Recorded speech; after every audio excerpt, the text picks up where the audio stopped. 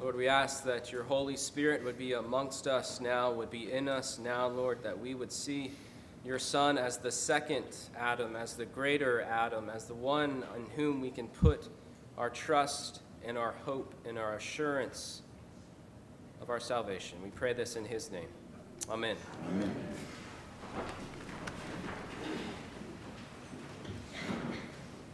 PSA, to get us started, this is the first Sunday in Lent, just so we are all on the same page. Unofficial rules of Lent mean that there is absolutely no joy to be had in worship today for this season, right? No hallelujahs. If you're going to sing, that's great, but just keep the volume down. Right? We're in Lent, and the point of Lent is to prepare our hearts for the season that is to come next, for Easter, right? That's what we do, and during this time, these 40 days, we remember Jesus' temptation in the desert, right? And we take just a piece of that temptation and suffering on ourselves during this season. And the idea is, as you compare and contrast Lent with the season that is to come, with Easter, that what we do in Lent makes the joy of Easter that much sweeter, that much greater. The splendor and the wonder and the majesty of what Easter means, that Jesus would come for us, it's that much greater when it's contrasted against a season like Lent that comes right before it, a season where we focus on our own brokenness and on the sin that has rampaged this world. It's about the comparison and the contrasting of the two seasons back to back. Well, in our reading today, we're going to be looking at Romans chapter 5, verses 12 through 21, and we see Paul doing a similar thing. But he's not contrasting and comparing the seasons, he's comparing and contrasting two people. He's comparing Adam with Jesus. And he does the same thing, and my guess is you probably haven't thought about it. Not because you shouldn't have, but probably because it's not worth thinking about. But just for a moment, humor me. Comparison, right? Comparison is when we find things that we have in common. Things that match up, things that line up, right? But contrasting, when we contrast two things, that's when we really see the differences between them. That's when we see sort of a third dimension open up, where we see just how good one is and bad one is, how different, in fact, two things are. And we see Paul doing that to Adam and to Jesus, comparing them, seeing what they have in common, and contrasting them, seeing just how different they are. So we're going to walk with Paul in Romans chapter 5, but the question that we have to ask ourselves is why? Why these two people? Why would Paul put these two people up against each other? And the truth is, the reason that this particular comparison matters to us is because even though we know that the assurance of our future glory is based only on the work of Jesus Christ, even though we know that, we still have this tendency, don't we? We have this tendency to want to give that assurance away to someone else or anyone else who will take it. It looks a little something like this. Lord, I know that you're good, and I trust in Jesus and what he did, but sometimes I don't understand all of it, so I'll make a deal with you. Here's what I'll do. I'll be as good as I can. I'll do everything I can for you. I'll work as hard as I can for good, and when I get to the gates right outside of heaven, then we'll take a look and we'll see. And between you and me, Lord, I think we can work something out where I can get in. Right? That's sort of the deal that we make. Because our tendency is to hand over the assurance that has been freely given and hard won for us to somebody else. And so we're going to walk with Paul through this comparison and contrasting of Adam and Jesus. So if you want to look along with me, the reading's in your bulletin and it's in the Bibles in front of you as well. We're in chapter 5 of Romans, and we're looking at verses 12 through 21. And Paul begins first with a comparison. Verse 12 reads, that therefore just as sin came into the world through one man, and death through sin, and so death spread to all men because all sinned. And then notice the dash. Y'all see the dash? He breaks off his thought. He has this comparison that he started. He says, just as, but then there is no so then. And so to see the completion of his thought, this comparison that he makes, we have to go past the interruption that he has in his own line of thinking, and we have to look at verses 18 and 19 to see the thought, the comparison in its wholeness. So we look at verses 18 and 19, and notice how it begins. It's the same idea as verse 12. Verse 18 reads, "Therefore, just as one trespass led to the condemnation for all men," right? It's the same thought, and now he completes it. "So one act of righteousness leads to justification and life for all men." Paul is comparing the acts of these two men, the acts of Adam and the acts of Jesus. Read it this way. Just as one trespass, one act of unrighteousness led to condemnation and death for all men, so one act of righteousness leads to justification and life for all men. Paul is showing us the acts of these two men, the decisions that they made. He's showing us how Adam was in the garden with the Father in perfect relationship with God. God walked amongst them, he and Eve. And in the garden, Adam chooses disobedience. And Jesus comes to this barren and desolate wilderness that we call this world that we live in. And in this desolate place, he chooses obedience. Paul is showing us that Jesus is the second Adam. He's showing us how everything that Adam did to wreak havoc on this world when he chose disobedience, when he chose sin, is now being undone by what Jesus is choosing and what Jesus is doing. Jesus is the second Adam. Verse 19, it's not the act that is being compared, but it's the result of that act. Read along with me. "For as by the one man's disobedience the many were made sinners, so by the one man's obedience the many will be made righteous." Just as all are made sinners, that's the result. Just as all are made sinners by one man's disobedience, so all will be made righteous by one man's obedience.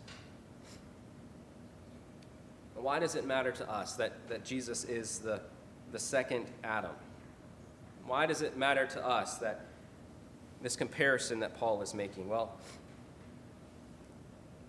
the truth is, if we're willing to admit it at least, that we actually have more in common with the first Adam than with the second.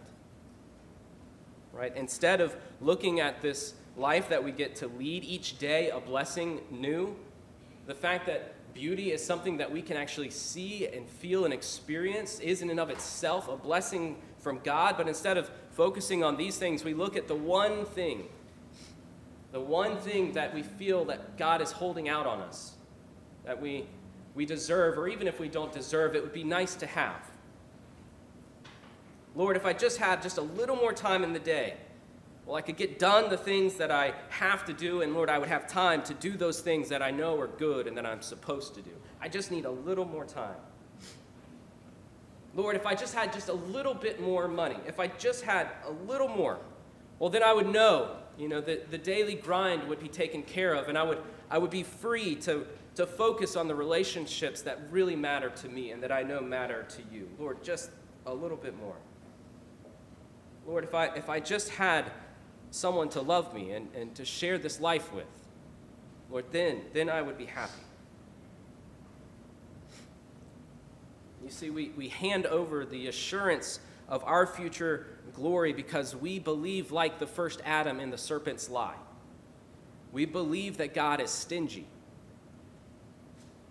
Genesis 3, as we read, chapter 3, verse 1, the serpent says, "Did God actually say, 'You shall not eat of any tree in the garden'?"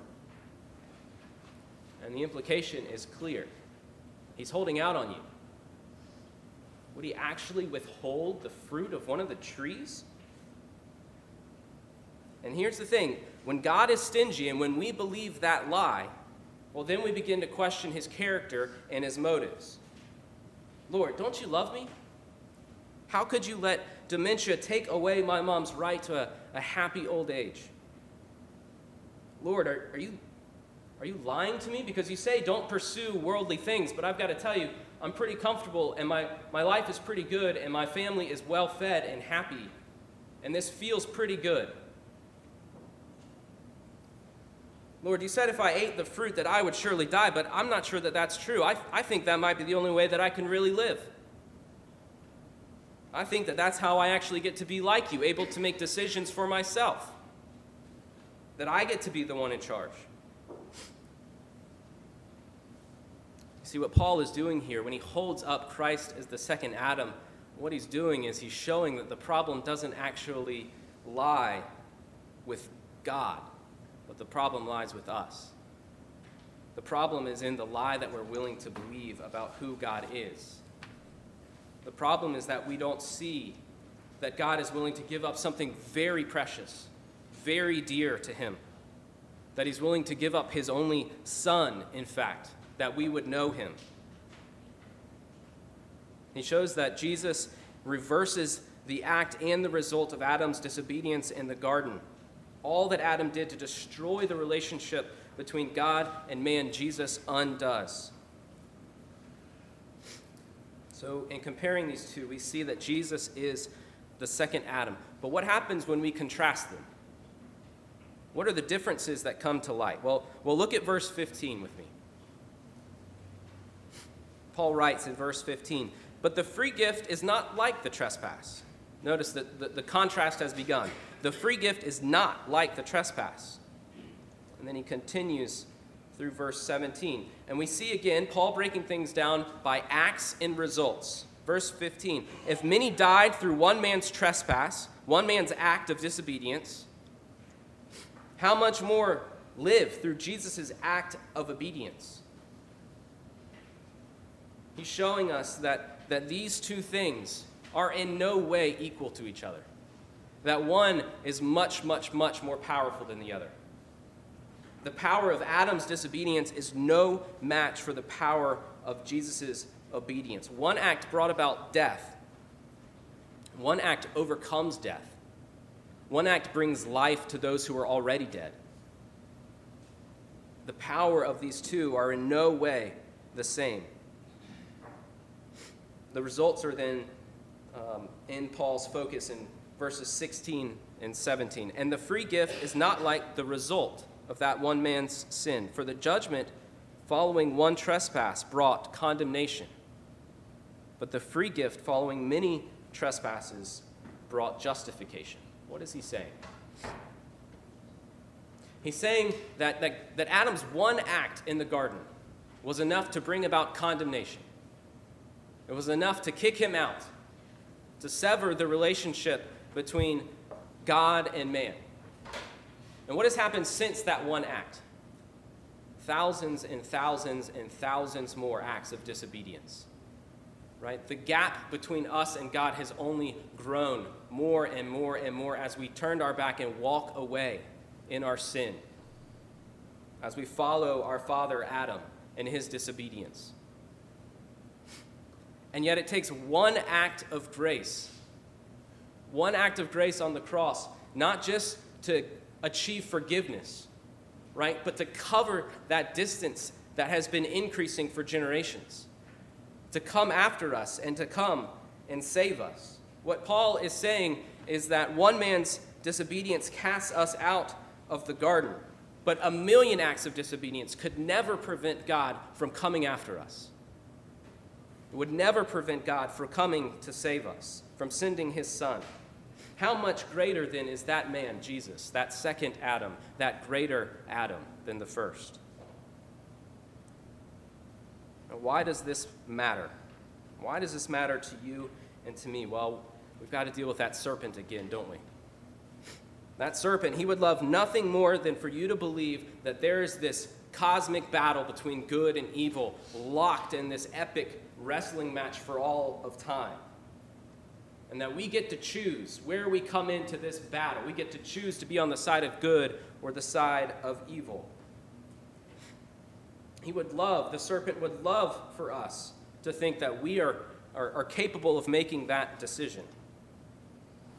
Right? So what do? Well, we obey the law, except when it's inconsequential, right? We pay our taxes, but not a penny more. We say, Lord, I'm on your side. I'm doing good things for you. I'm with you. I'm going to give my money and my goods to the less fortunate. Of course, I'll make sure that it's only the ones who deserve it. And when we get to the gates of heaven, we look back at our track record and we say, Lord, do you see this? You see all the good that I did? I know there was some bad in there too, but the good outweighs the bad. But in Christ, what we see is the truth. We see that the assurance of our future glory doesn't rest on what we do and on our achievements, on the laundry list of things that we've accomplished. We see that this isn't an equal match of good and evil, but that good has way more power than evil, that good has in fact already won the battle. We do have a choice to make now that was different than the choice to make before Jesus came. Before Jesus, it was a choice between bad or worse. But then Jesus came, and he came and brought good into our lives. And so we see that when Christ comes to the cross, the overwhelming power of his grace, the weight of his glory crushes evil, and it drives it out if only we would stop trying to earn the very thing he's given us for free. Friends, our assurance of hope is in Christ alone. He doesn't need us to add anything to what he's done on our behalf. He wants us simply to stop trying to earn it and to rest and trust in him and on what he has done for us on the cross. That is the assurance of our future glory that we can rely on. Amen.